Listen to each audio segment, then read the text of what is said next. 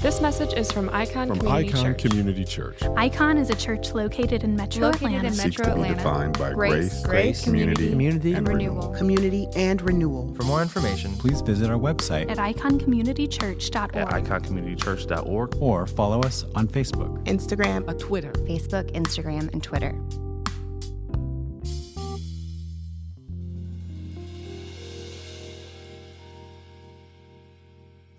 So I recently had surgery, and while there, I was reminded of how much I don't like waiting rooms.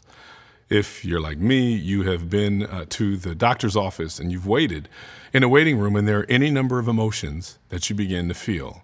Your mind starts to race. It's hard to figure out what to do. Sometimes there are magazines that have subjects of which you just don't care. There are things on TV that you probably don't care. I feel like I'm always seeing some type of gossipy show that's always on, and I just don't care. So your mind is looking for something to cling on to. Not to mention all of the anxiety you may be feeling, depending on what it is, what the reason is for your visit. It can be really hard to know what to do while you wait. As Pastor Jen just preached last Sunday, it is very difficult at times to know where our heart should be, where our mind should be while we wait. And what we often overlook, or what it's easy to overlook, is that there are so many concerns that you're having while you're in the waiting room. That waiting room is a place where some of the worst possibilities start to course through your mind. Some of the worst outcomes could potentially happen. You're hoping not to get certain news based on why you're there.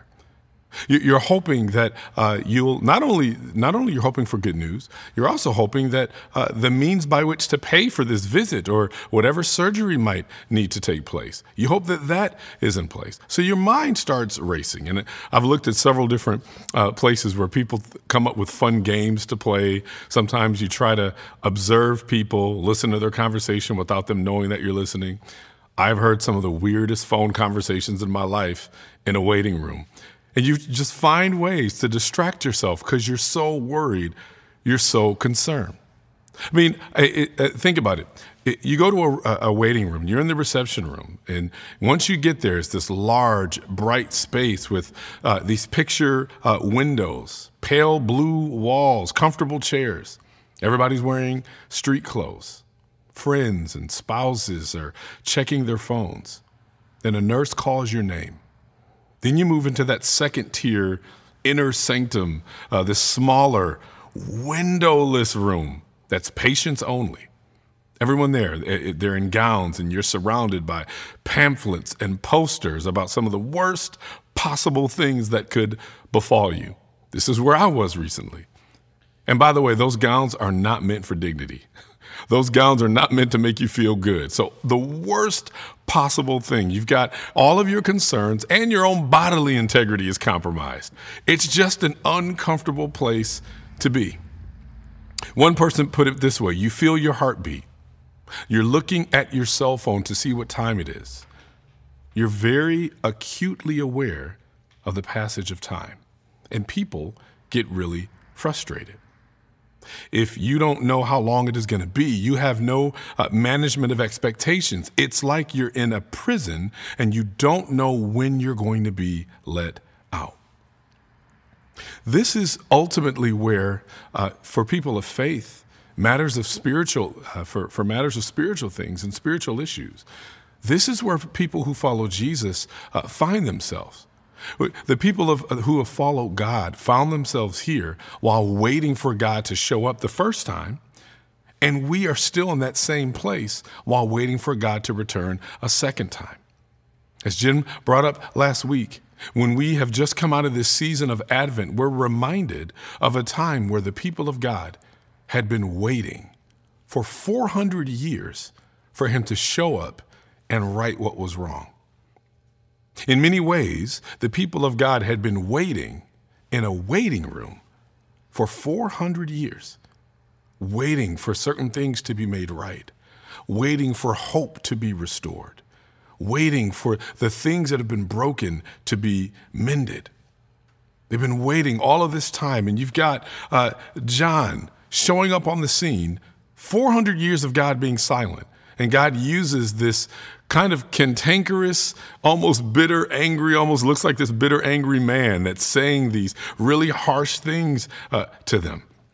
Why? Because they've been waiting for a really long time. And waiting starts to do things with your mind, because here's what waiting does. It makes you acutely aware of the things that are broken around you. A survey by one group said the average wait time for U.S. patients is about 20 minutes, which is exactly how long they typically spend in the exam room. Another study showed most people consider waiting to be the worst thing about going to the doctor. 63% of patients surveyed said it was the most stressful aspect of their visit. And here's what's even more interesting. The waiting experience, the wait room experience, it's actually not the same for everyone. There are places, waiting rooms, there are places in which inequalities and privileges are reproduced, one researcher found. Here's an example. White people don't wait as long as Black and Hispanic people. People of high socioeconomic status have shorter wait times compared to people in low socioeconomic statuses. And women wait more often in these spaces than men. So these seemingly innocuous places where we think nothing happens have a lot happening within them. There's a lot happening in your mind while you're waiting. You've got one person who is extremely stressed about their health issues, and they're also stressed about how they're going to pay. What if they are uninsured or underinsured? And there's another person next to them has the same health concerns, but it's not added on top of, how am I going to pay for this? What if I go into crazy debt? What if this makes it harder for me to take care of other bills because I have this medical problem? In other words, waiting rooms help you identify all the ways that things are unequal. They help you identify all the ways that things are broken. And in many ways, this is who we are when we are waiting on God. And it's hard because while you're waiting for God to show up, while you're waiting for God to fix things, you spend a lot of time observing all the ways that you need his kingdom to be made manifest. And this is because you're either on the receiving end of pain, of heartbreak, of injustice, or of loss, or it's because you might be the purveyor of pain, heartbreak, injustice, or loss. And most of the time, you're probably both. Most of the time, we are probably both. We have both of these anxieties hanging at the same time. And in the same way that the Jewish people were in that waiting room for 400 years, waiting for the first advent, we are in the waiting room waiting for the second advent. And we're told to do one thing in this waiting room.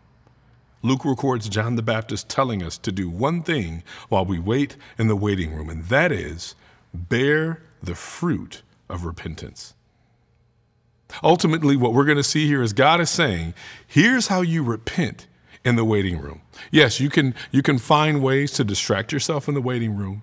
You can find ways to sit and overhear and eavesdrop and be nosy and judge other people in the waiting room. You can find ways to pat yourselves on the back for saying, I'm so glad that I put myself in a position where I can afford to get whatever it is I have coming in this medical procedure and feel good about that and kind of be puffed up.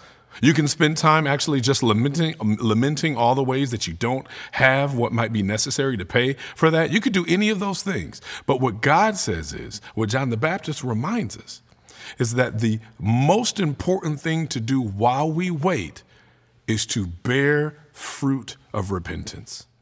And so in our text today, we're going to look at what it means to bear the fruit of repentance. Ultimately, we're going to look at a tale of two repentances, a false repentance and a true repentance, because only the true repentance is what sustains us while waiting in the waiting room. So let's look at Luke chapter 3. We're going to start at verse 7 and end at verse 14. And keep in mind, as the first few verses of this chapter, just kind of pointing out who John the Baptist was. Remember, it's been 400 years. People have not heard from God in 400 years.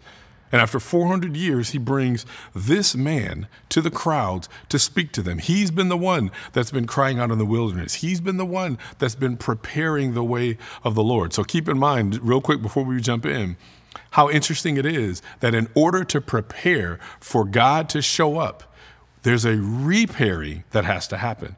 In other words, your reparation is your preparation for God to show up. That's ultimately what John the Baptist shows.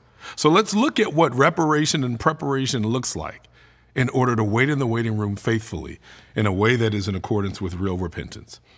Here's John the Baptist in verse 7. He then said to the crowds who came out to be baptized by him, "Brood of vipers, who warned you to flee from the coming wrath? Therefore, produce fruit consistent with repentance. And don't start saying to yourselves, 'We have Abraham as our father.' For I tell you that God is able to raise up children for Abraham from these stones. The axe is already at the root of the trees. Therefore, every tree that doesn't produce good fruit will be cut down and thrown into the fire." "What then should we do?" the crowds were asking him. And he replied to them, "The one who has 2 shirts must share with someone who has none, and the one who has food must do the same." Tax collectors also came to be baptized, and they asked him, "Teacher, what should we do?" He told them, "Don't collect any more than what you have been authorized." Some soldiers also questioned him, "What should we do?" He said to them, "Don't take money from anyone by force or false accusation, and be satisfied with your wages." This is the word of the Lord. Thanks be to God.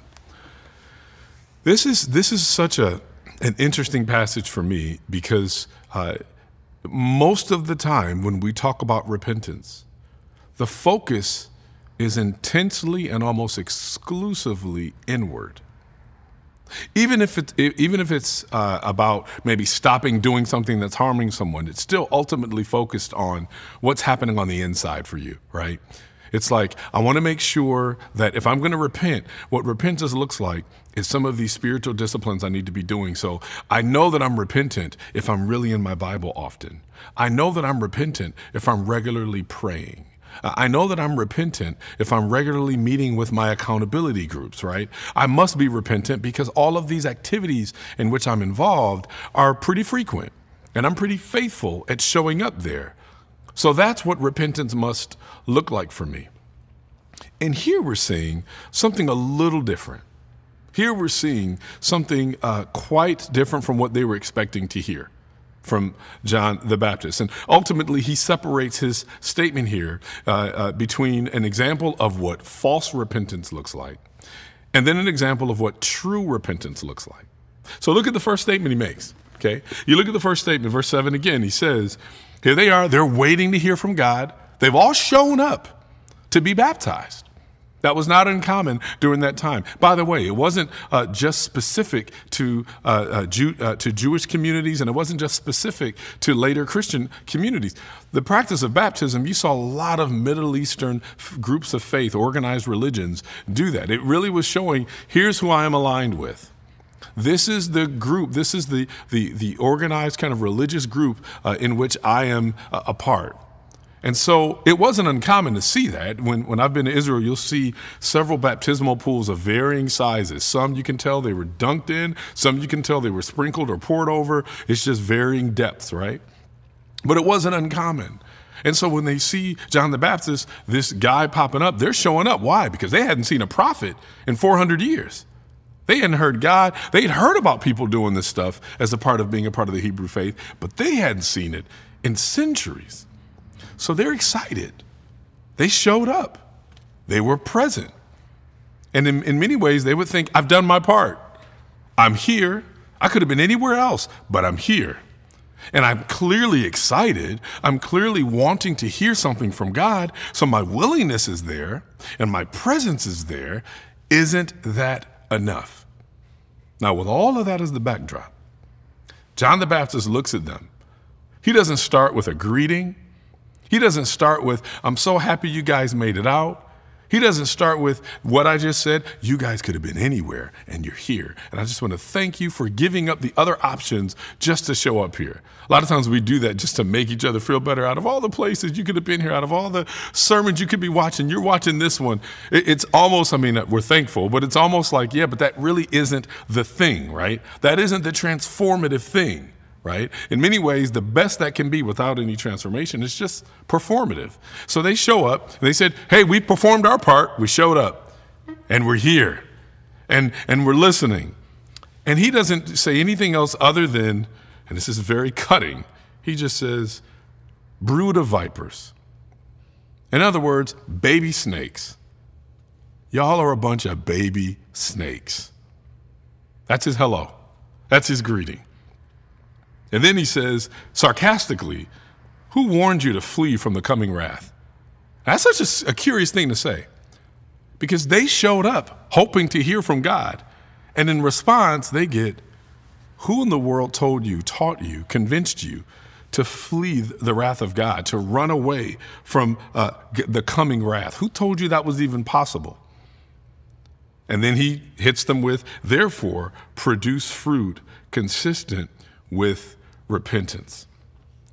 So ultimately, he starts with a sarcastic rebuke. Then he moves to a charge to bear fruit. I love John the Baptist because ultimately he doesn't really want to deal with the pleasantries. He doesn't want to deal with a lot of the ways that we communicate, all of the window dressing, all of the extra stuff. He doesn't really want to do any of that. He wants to jump right in. Hey, you guys have been faking for a really long time. You guys have failed to bear the kingdom of God in your bodies, in your lives, in your relationships, in society, in your community. You haven't been doing that for 400 years, and you show up now. I'm going to show up with the very message that God has been wanting you all to hear for 400 years. Where have you been all of this time? Why have you failed to embody me well? Why have you failed to image me well? Why have you forgotten that when you don't image me well, I get angry? My wrath is still a thing. It's sad, but it's true that nowadays, in order to be able to be more compelling as a preacher, or to be compelling as a teacher of the Bible, or compelling as a church, is to talk about everything but God's wrath. And yet John the Baptist starts with it. You forget that, yes, God is a God of love, but God is also a God of wrath. And his wrath is very specific. All the ways that you don't image God well makes him angry, because we're here to reflect him, not ourselves. And so God gets mad. God gets angry. And the only way to assuage his anger is to bear fruit that shows that we are repentant, that shows that there's a real change. And we'll talk about that in a minute. But ultimately, what John the Baptist is bringing before them is, yeah, you guys haven't heard from God in 400 years. Here's what he has to say. Your lives have looked like baby snakes, and the only way to change that is to genuinely repent. And then John the Baptist already anticipates what they would say, and likely what we would say. Because let's just be real. If somebody comes to you and says, and you know you've been waiting for a thing. A lot of us are those folks. We're like, I'm just waiting on God to speak. I'm waiting on God to do something. I can't understand why so many of these things are happening in my life this way. Where is God? I thought that he heard me. I prayed this thing. I did this thing. I showed up. I've been given. I've been tithing. I've been praying. What do I need to do? And in many ways, it can be very frustrating, because if you know that ultimately, if you've been telling somebody to do one thing all this time, and they do everything but that one thing, and then they come to you and go, what's going on? I want to hear from you. What should we be doing? And you're like, why have you been ignoring this thing this entire time? Why have you failed to do the one thing that I told you would show and reflect me most perfectly? Why have you not done that? Now, how are you prone to react when somebody comes to you and says, hey, what you're doing right now, all this extra stuff that you're doing, you're missing the main point, because God's heart still isn't on display here? Are you prone to get defensive? Are you prone to get angry? Are you prone to just maybe do the passive aggressive thing where you don't say anything? You just nod, act like you're listening, and then just tap out and don't ever talk again, or vanish? Maybe you just stop showing up. Maybe you're like, I showed up, but I didn't expect to hear that. I was expecting to feel a little bit better, but after hearing what you said, I feel a lot worse. I don't think I want to feel that anymore, so I think I'm going to go in a different direction now. That's how a lot of us are prone to react. Or what we might do is, in our defensiveness, we'll go, no, that can't possibly be true what you're saying about me, because look at my record. Look at what I come from. Look at who I come from. I come from a family of God-fearing people. I come from a family who have done a lot of good, godly things. So that can't possibly be about me, because I come from good stock. And John the Baptist knows that's where we'll go. And so he says, hey, by the way, don't bring up your DNA. Don't bring up your family tree. Don't bring up your family history. Because God can raise up anybody that's his. And he's talking to the Jews because ultimately they know, hey, we come from Abraham. And Abraham was God's man. This was the great prophet of God. We honor Moses. We honor Abraham. These are folks that are our kinsmen. These are our forefathers. And they have begun, after 400 years, you start losing what is the most important thing in God's economy. And so you start to think that their DNA roots would be stronger than their spiritual fruit. And what he's ultimately showing is that the fruit of repentance is much stronger than the root of your family narrative. If you are trusting that you come from good stock, you are trusting in the wrong thing. Now, this plays out a little differently for us. I recently talked to someone who had reached out about some issues with their family, and they had said, you know, I really struggle with this idea of kind of family pride.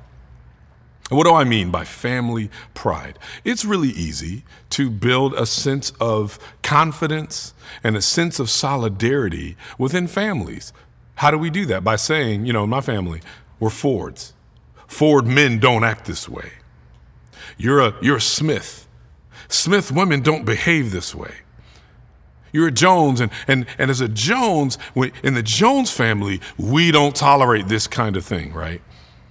Ultimately, that family pride piece, it almost makes us go, I don't do these things. Why? Because I'm a Ford, I'm a Jones, I'm a Smith. I'm this kind of, I come from such good stock that we are above doing these kinds of things. Incredible amount of pride that plays into that. Because we think that the primary thing that undergirds our ability to do right is in our genes. And what John the Baptist is showing is, your genetic pool means nothing to God. It doesn't mean he doesn't love your family. It doesn't mean that he doesn't want to see families serve God together. But ultimately, he's saying, as we said before, your genetic roots will always pale in comparison to your spiritual fruit. And so he looks at them and he says, don't come to me with all of this, well, we come from Abraham, so don't tell us that. We've got to be righteous. We've got to be God's people because we come from Abraham. And he says, you realize that God can raise up family. He can raise up his own children from stones. He can set DNA aside. If he has to recreate new DNA to connect to Abraham, he can. So you need to set that aside because that will value you nothing. That will profit you nothing. John the Baptist knows exactly, because God knows exactly what's going to happen in our heart. He knows the contents of our heart. He knows how we're prone to react. So he starts, don't bring me your family history. Don't come to me with your DNA, because none of that is going to matter. I tell you that God is able to raise up children for Abraham from these stones. Then he says, the axe is already at the root of the trees. The family tree you keep trusting in, God is about cutting it down because it's become an idol for you. And you trust in that idol, and that idol will fail you every time. So you're trusting in the fact that you come from this good, godly, spiritual family lineage or what have you. I'm cutting that down because you're trusting that, and you're not trusting me. If you were trusting me, then you would be following me, and your life would bear fruit that testifies to that. But it isn't. And so he says, this is where the judgment piece comes in. The axe is ready. It's at the root of the trees. Therefore, every tree that doesn't produce good fruit will be cut down and thrown into the fire. We cannot talk about God's love for us without talking about his wrath when we don't bear his image well. We can't talk about one without the other. Ultimately, God is saying, and he uses this phrase that they would have understood, because anytime you had something that was useless, when you cut down things that you couldn't use, you would just set it off into the fire. It wasn't worth anything. It was useless. It was worthless. And so he's using this language to show you all don't realize just the sense of urgency that's at play here. God is so jealous of his image that when false images of him are on display, he doesn't want to see it. And he gets angry. And so when the crowd heard this, hear what the crowds do. They hear this and they've been reminded, right? They've been warned about trusting their heritage. They've been warned about how important it was to bear real fruit. They've been reminded of imminent judgment. And then they respond with, I think, the first heart posture of real repentance, not the false repentance, not this idea of false repentance that shows like, I need to go back to my family values. That would have been false repentance. I need to go back to what mom and dad taught me. That would be false repentance. Or I feel bad about what's been said and I don't want to feel bad anymore. So let me do what's necessary so that I don't feel bad. That would be false repentance. So it's interesting. This crowd, on some level, their hearts do become soft because look at how they respond. After he says all of this stuff to them, verse 10, what then should we do? The crowds were asking them. I think that's one of the most humble postures that we can have. You've heard it so many times here at Icon. I say it often that this definition of humility is the ability to say, I would never put it past me. Well, if you're taking that posture, if somebody says, hey, here, God isn't really on display here. Here, God really won't be pleased here. Here, God's heart is broken by something you do, that you think, that you've said, a way that you live. God's heart is broken by that. The first response isn't, they can't be possible because my mom and dad always praised me for this, or they can't be possible because I come from X, Y, and Z, or I've done so much.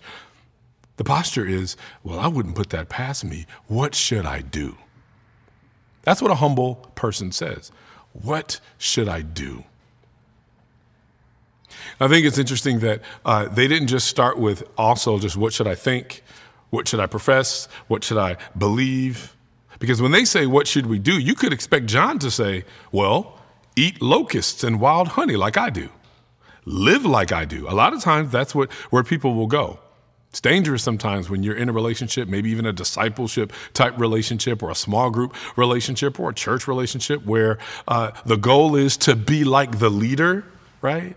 Let me be like that person that I look up to. Let me be like that, my favorite Bible teacher that I read online or that I listen to via a podcast. Let me almost make myself into a clone of them so that therefore I will become more righteous.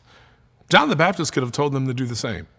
He could have said, listen, separate yourself like I do, eat locusts and wild honey like I do. He could have said, keep the rituals and all of the rituals in the temple, keep those things faithfully. In other words, let your private worship look like mine, and even let your public church worship look like mine. There are plenty of folks who have tried to do that. Plenty of folks who are like, I just want to be and talk like my pastor or be and talk like my small group leader. If I can be more like them, then God will see me as holy. But his answers here, John the Baptist answers here, right? This is the last prophet that we have before Jesus.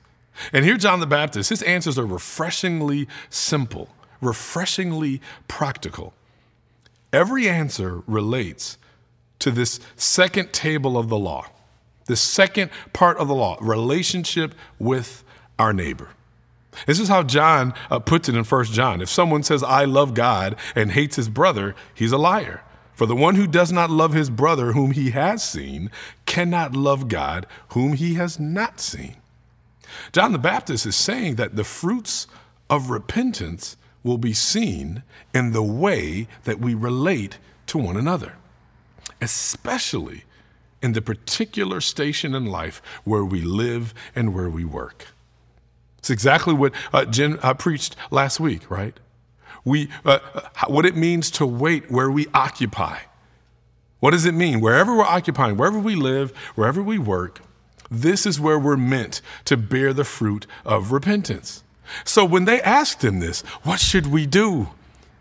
Something had to be cut because they're like, it's been 400 years and maybe we've forgotten what it means to worship God and serve him well. And you calling us out, we're not going to respond with defensiveness. We're going to respond with a willingness, with humility, a desire to do what's right, to right the wrongs, to fix what's been broken. What should we do? And how does he answer? Verse 11. He replied to them, "The one who has 2 shirts must share with someone who has none, and the one who has food must do the same." So here you have people showing up, possibly hundreds, thousands of people, cut to the heart by John's call for real repentance, the works of repentance. And these are folks, before we get to the professional folks, the tax collectors and the soldiers, he's just talking to the common folk, if you will. And he says, if you have 2 shirts or tunics, in the old King James would say, and ultimately what that really is a call to is, back then, it wasn't uncommon for you to have multiple layers of clothing depending on the weather, depending on the temperature. And so you would have kind of like an undershirt, an under tunic, under your heavier coat. And for people who had more, they would have multiple tunics. Sometimes people would be wearing more layers than they even needed. And so that's something you can just observe. And John is going, for those of you that have abundance, and you're just holding on to the abundance while you see people who are in need, you don't just walk by them, you offer what you have to make sure that they have what they need. It should be a pretty basic thing. If I see that you have a need, then I'm going to make sure I give of what I have in order to make sure that you are taken care of, to make sure that you can thrive. Not even just thrive, to make sure you can, on a basic level, survive.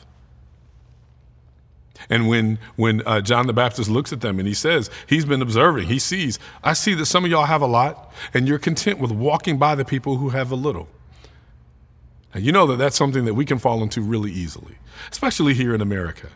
Because of our views, whether it's our views of economics, and because we might have the view, whether right or wrong, this isn't even necessarily a referendum on what economic system is best. I can tell you this, we have to be very careful by assuming that a certain economic system has been baptized in the red, white, and blue blood of Jesus. We got to be very careful about that, because there is no economic system that is a Christian economic system. Let's just be real.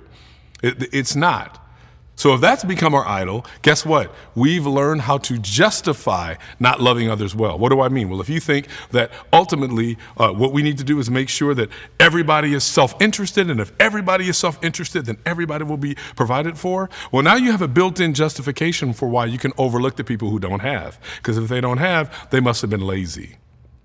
They must not have worked hard. They must not have taken advantage of the same opportunities that I had.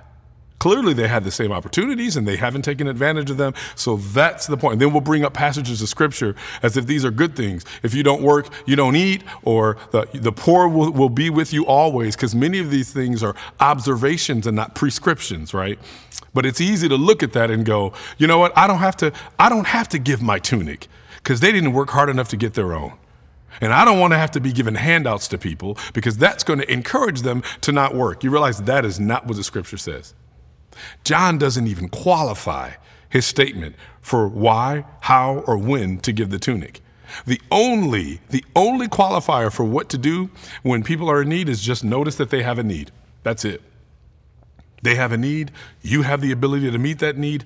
Go meet it. No other justification or qualifier necessary. So if we use our economics to determine whether or not to love our neighbor, our economics need to be revisited. We need to kind of back away from them. So he starts with that. Then he says, whoever has food, do likewise. Again, if you know that you have an abundance, if you know that you have the ability to meet the needs of someone else, it should be a no-brainer. I'm going to be about making sure that people have what they need. There are any number of reasons why a person can be where they are. Let me not presuppose to know what those things are. Because ultimately, when we do that, we're just looking for excuses to not love people. And John the Baptist is saying, y'all been good at that already. You've been good at not loving people. That's who we are at our core. John the Baptist is pointing out something that we've got to just accept. Get away from the idea that your heart is basically good. Get away from the idea that your heart is naturally about caring for other people. Scrap that. Almost assume that your posture is going to begin with not wanting to love other people to make sure that you root out the areas that need to be fixed. So again, if you're looking for excuses why you don't need to give your clothing or your food or what have you, back then those were huge, huge needs. We can fill up a list of other types of needs right now. What does it mean then? Education, healthcare, the ability to make sure that people can live well in the country in which we live. You can fill up a whole list of things that people don't have that we may have, and that we have the ability to help bring about. And we make excuses for why we don't have to love them well. That's something of which to be repentant. So John the Baptist calls them out. I think it's interesting too, that again, when we talk about repentance, when have we ever really thought about repentance in terms of making sure that justice is meted out for those who don't have it? That's what repentance looks like to John. Then he says, now he moves from the common folk, he moves from the people who aren't necessarily the professionals, and then says to the tax collectors, verse 12. So the tax collectors also came to the baptized, and they asked him, "Teacher, what should we do?" And he told them, "Don't collect any more than what you have been authorized." Now here, this is something that we have to understand, specifically because back then, people who were going to help bring the taxes to Rome, they would often bid for the job of being a tax collector. So they would go to the people of Rome, they would go to the leadership in Rome, and they would say, hey, I'm willing to give you this much in taxes, and I can go extract that from the people. And then Rome would figure out whoever had the highest bid and say, oh, this tax collector says they can bring this much. Great, if you can bring that much to us, you get the contract. So that's what would happen. And then because they won the contract, they still wanted to make money.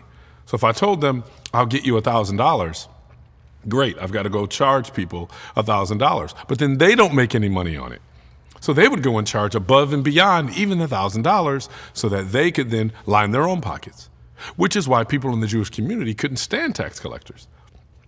Because they thought, you guys are just, you already start out with a really, really high tax number so that you can win the contract, and then you charge even more than that in order to line your pockets, and you end up defrauding the rest of your people. So if you were a tax collector and you were Jewish, there was no way you were well respected. You were looked down upon and you were looked at as wicked.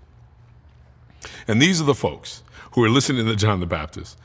And it's weird, they're like, okay, you're talking about people who are gonna face the judgment of God for not being repentant. We've just been trying to survive. We're just trying to make it. This is the lay of the land. It's the survival of the fittest. Very Darwinian here.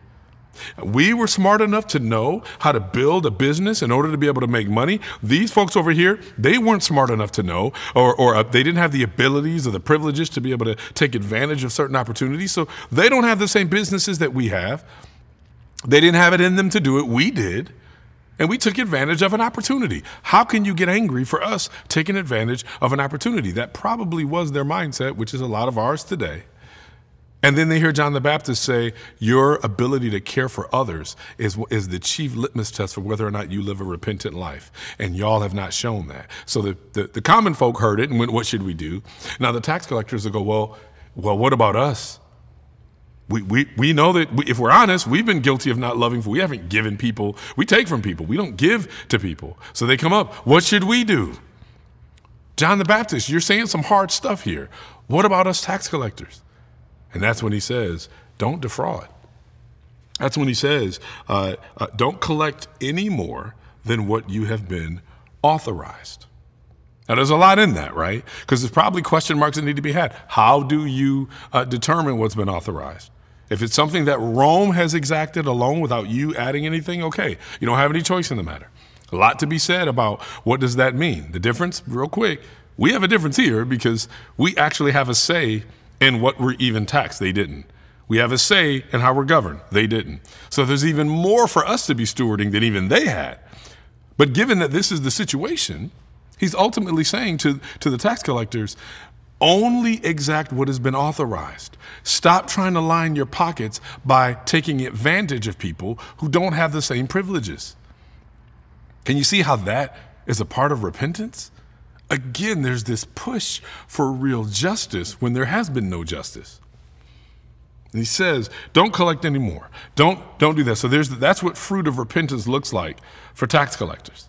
You've got these folks who basically were shakedown artists. They would shake down from the population whatever Rome required. And then it became this lucrative racket. And they couldn't hide behind their good business sense anymore. They couldn't hide behind their entrepreneurial spirit anymore. They couldn't hide behind their ability to just be about supply and demand anymore. They had to go beyond that and go, is what I'm doing helpful in building a thriving community for the people in this city? Is what I'm doing actually bringing life to people? Or is it actually restricting their life? Or is it even possibly bringing death? Then finally, you had another group who were there who also knows when you're hearing truth and it hits you and you get defensive, before you push it away, be ready to thank God for that, because that's where God is pressing into your heart to say, hey, this is you. You should be able to hear this and go, oh man, I'm getting defensive. This might be me. This might be me. You've heard me quote my grandmother many times when she would say, only a hit dog a holler. Something comes out and you start to feel kind of like, oh, I'm feeling really bad about it. You're probably that hit dog. And it's not a bad thing, because now you're like, I now am aware of something that legitimately needs to change. This is a blessing. This is the grace of God to us. So finally, these soldiers hear the same thing. They're hearing this and they're seeing what's happening. The people have been told what they need to do. The tax collectors, who aren't loved by the people, are told what they need to do. And the soldiers, they do the same thing. Some soldiers question in verse 14, what should we do? And he said to them, don't take money from anyone by force or false accusation, and be satisfied with your wages. Now, what do we know about this? Well, again, if you're a Roman soldier and you wanted to be able to make extra money, you knew when you went into these cities and you went into these villages, these were people who had no way of representing themselves. They had no way to advocate for themselves. It wasn't just easy. They didn't have court-appointed lawyers for these folks. So if soldiers decided to just come and just have their way with the people in any respect, they could do it and really have no real recourse. If they wanted to be able to come and just say, hey, listen, you guys, we're here to protect, but if you really want real protection, you're going to have to pay something extra. Almost like kind of like the old mafia movies. They'd walk in and go, it'd be a shame if somebody came and broke your windows. It'd be a shame if somebody came and messed up the tables in your restaurant. It'd be nice if you had some protection, wouldn't it? And they start shaking you down and convincing you, if you really want real protection, you're probably going to need to pay X, Y, and Z. That's who these soldiers were. And so what John the Baptist is saying is, again, orient yourself not around yourself primarily. Orient yourself around God and his image bearers. Care about what happens to them first. Stop thinking about lining your own pockets. Be content with your wages and what he means there. Some people have used that again to almost unfairly get mad at people when they're advocating for more money or labor disputes or whatever. This is not really that, okay? This is really just saying where you are, don't get to the point where you're discontent with your wages so that you're willing to defraud others in order to line your pockets. In order for you to get justice, it should never mean depriving it from someone else. The moment you do that, you are acting in an unrepentant fashion, and the truth of God is no longer in you. So he's talking to the people, bear fruit of repentance. He talks to the tax collectors, bear fruit of repentance. He talks to the soldiers, bear fruit of repentance. He tells all these folks, collectors, soldiers, private citizens, that the glorious fruit of repentance include a lot of just what's ordinary. What's ordinary? Cease from extorting people, cease from bullying people, cease from grumbling and complaining about your wages. Share with the destitute the surplus of what you have, clothing, food, and anything else. He doesn't ask for anything explicitly religious like fasting or temple sacrifices. That's interesting. Again, those aren't bad things. But he doesn't do that. I find that in many ways, depending on the church backgrounds from which we come, it's easy to get into those heavily internal practices. The first thing you need to do is get on your face and go into consecration and go into fasting and praying and that's nice. And that's not even necessarily bad, but he doesn't start with that, because the assumption is if I do that, then all of a sudden my actions will change, right? History says that's just not true. I wish I could say that. I used to say that. History says that's just not true. Ultimately, do justice.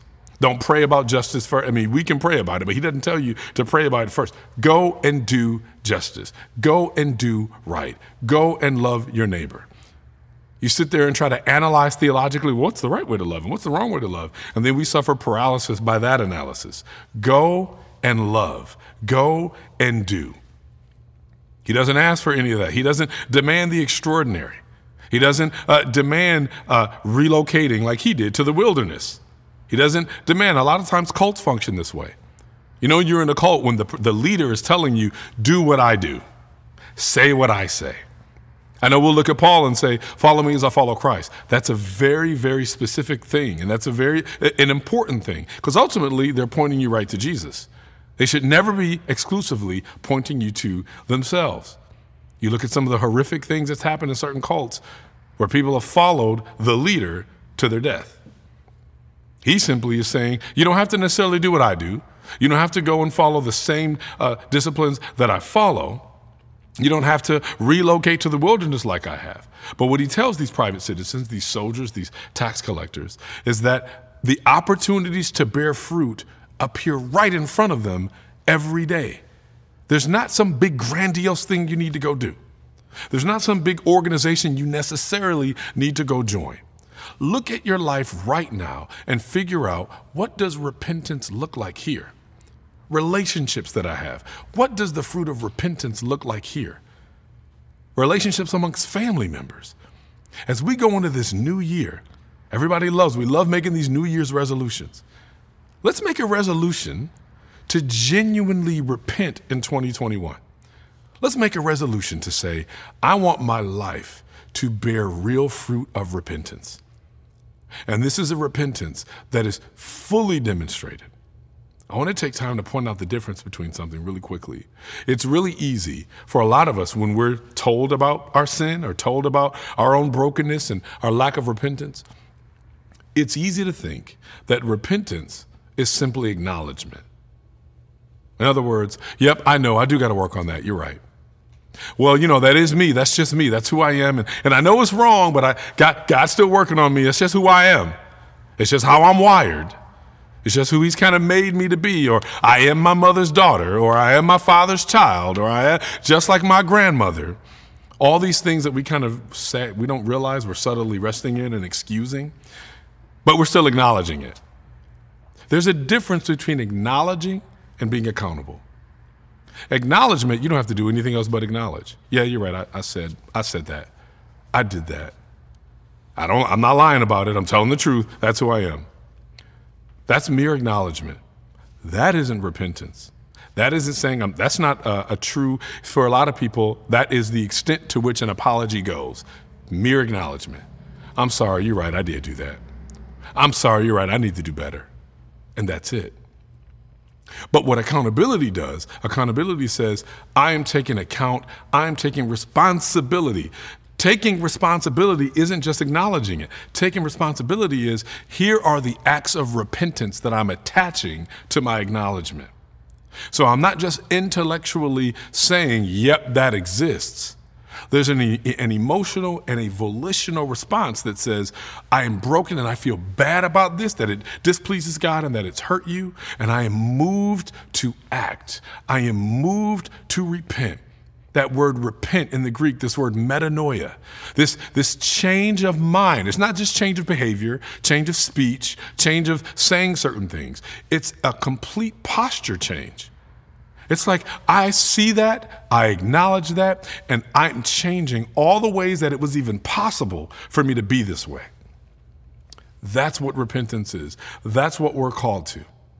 So John the Baptist isn't setting forth this exhaustive program, a complete way to live for those who have undergone this baptism of repentance. He simply points out the first step they can take in a new direction by their repentant behavior, by what they abstain from doing and what they choose to do, they will leave themselves open to wherever God will direct them next. So you may not know, like they didn't know, when the next Advent will be. We may not know what's going to happen in 2021. Lord knows we had no idea what was going to happen in 2019 going into 2020, did we? And we've had the craziest 5 years of 2020 that you can imagine. We don't know what 2021 is going to be. I can't tell you. God doesn't tell us exactly what to prepare for, exactly what to do.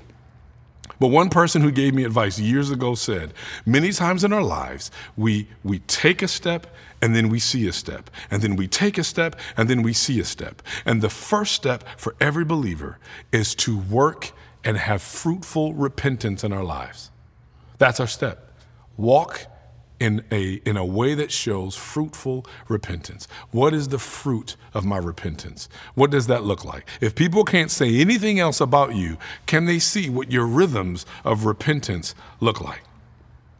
Because this is what God calls us to. So John presumes that those who are listening to him will keep asking this question as their circumstances change. When circumstances change, what should we do? Maybe I'm in a better situation now. What should I do? Maybe I'm in a worse situation now. What should I do? I'm really, really hurting, and I'm really, really sad, and I'm really, really lonely. What should I do? What does the work of repentance look like here? I'm now on top of the world. I've got a new job. I just got married. I'm in a really good place. I'm healed. What should I do? What does the fruit of repentance still look like? That's always the first step. Later, the answers they hear may not come from the lips of a prophet, but from their own struggling hearts. That's where a lot of ours come from our own struggling hearts. We start to see, oh, wow, God is speaking to my heart, and God is speaking to the areas where I'm not really showing real repentance, and I'm convicted by it. Maybe I've heard a sermon, or I'm reading scripture, and something is showing me that. So when you look at these folks, these newly washed people in the River Jordan, they have the obligation and the opportunity to bear fruit of repentance. And certainly these folks who received, in the same way that these folks in the Jordan had just been given that obligation, think of those of us who received a far greater baptism, bestowed by Christ with his Spirit and with his fire. We are expected to bear fruit as well. This is our opportunity. This is our obligation to do this, to do so in such a way that, in the same way that John said, it would be indicated right in front of us. This literal change of mind that determines how we live. So what opportunities for metanoia are right in front of us right now? What are those opportunities? To raise that question again, this time about ourselves. What should we do? So let me charge you to do this. Look at your life. Take real account of your life right now as you walk into this new year. As we prepare for 2021, take account of your life. Recognize the places where it is broken. With whom do you need to reconcile during this new year? Look at how you use power. Do you use it justly, or are you part of the problem? With whom do you need to reconcile in this new year? Look at what you have. The most basic thing, look at the clothes in our closet, the food in your refrigerator, your checkbook, your stock portfolio. If you own 2 coats, if you possess food in abundance, is it time for you to share? Not necessarily saying absolutely yes, but this is work to be done. With whom should I be sharing? With whom should I be showing that type of real repentance? The gospel identifies John's gruff and blunt demands as good news. Later it says, and he went on to share more good news with them. This shouldn't be something that is like painstaking and begrudging for us. This is good news. These demands are targeted at us. And when we hear them in faith, we also recognize them as good news. They speak of the fruit that we can produce. So in this way in which our faith produces fruit, then the world becomes different, and so do we. When we produce fruit this way, our environment changes. the world changes. This itself is good news. Why? Because God is being put on display for people to see. So people begin to realize that Jesus is indeed active in the world. They begin to realize, and that realization takes over them, consoles them, challenges them, and converts them because they see it in our lives. They see that kind of change, that kind of heart change that leads to real behavioral change. This new year, let us be a people that is about bearing fruit. Not new ways of saying things, not new ways of having different spiritual disciplines alone. What does it mean to be about real justice in our own individual lives and then corporally in our community? This is the fruit that we're called to. There's not any piece of fruit from John that talks about how we read our Bible. Now, our reading of our Bible should be informing how we do this. But ultimately, what does it mean to bear fruit in our lives, in our society, in our community? May we take account of our lives this year as we prepare for the next, because we don't know when the second advent is coming, but this reparation work is our preparation work until Jesus returns. Let's pray. Father, you know our hearts, and you know that our hearts ask this question: what should we do? Even when we aren't using the words, what should we do? We are desperately trying to figure out what we should do. And God, so often when we hear the answer to that, or when we suspect the answer will be something that we don't want to do, we look for any reason, any excuse not to do it. Father, I pray that as we ask this question and as you answer it, that we would not respond the way some have, even in Scripture. Later we know at the end of this chapter, we see what happens to King Herod as he himself is called out for his own sin and what he purposes in his heart to do, to ultimately lock up John the Baptist and then eventually have him killed. Lord, I pray that we would not have that heart posture, that we would not be so angry and so obsessed with holding on to our own power, to our own privilege, to our own comfort, so that we don't even want to think about giving that up for the sake of another, to the point where we're willing to kill the messenger because the message is not palatable to us. God, will you break that in us? Father, let this new year be a year that is categorized by new fruit of repentance, by a repentance that is demonstrated and not just declared, by repentance that is displayed and not just discussed. God, let this be something that is so overwhelming that other people who don't know you get a picture of who you are because they see repentance embodied in the flesh. Father, let us be that people now. Will you break us? Will you convict us in ways where repentance is necessary? And let that be our first step whenever we ask the question, what should we do? Because ultimately we know that this is what you are doing in us. In Jesus' name we pray. Amen. Let's receive the benediction of God together, this final blessing of God, this final promise of God, what he promises to do while we wait, what he promises to do while we're in the waiting room. Listen to this blessing now. Now unto him that is able to keep you from falling and to present you faultless before the presence of his glory with exceeding joy. It is to the only wise God, our Savior, be glory, majesty, dominion, and power, both now and forever. And all of God's people said, amen. God bless you. Happy New Year. Praise God from whom all blessings flow.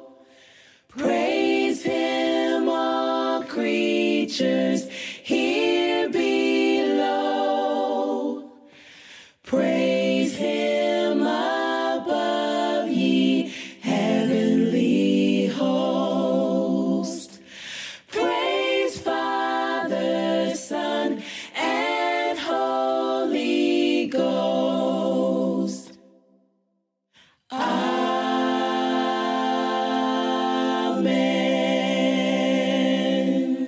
Thanks for listening to this message from Icon Community Church.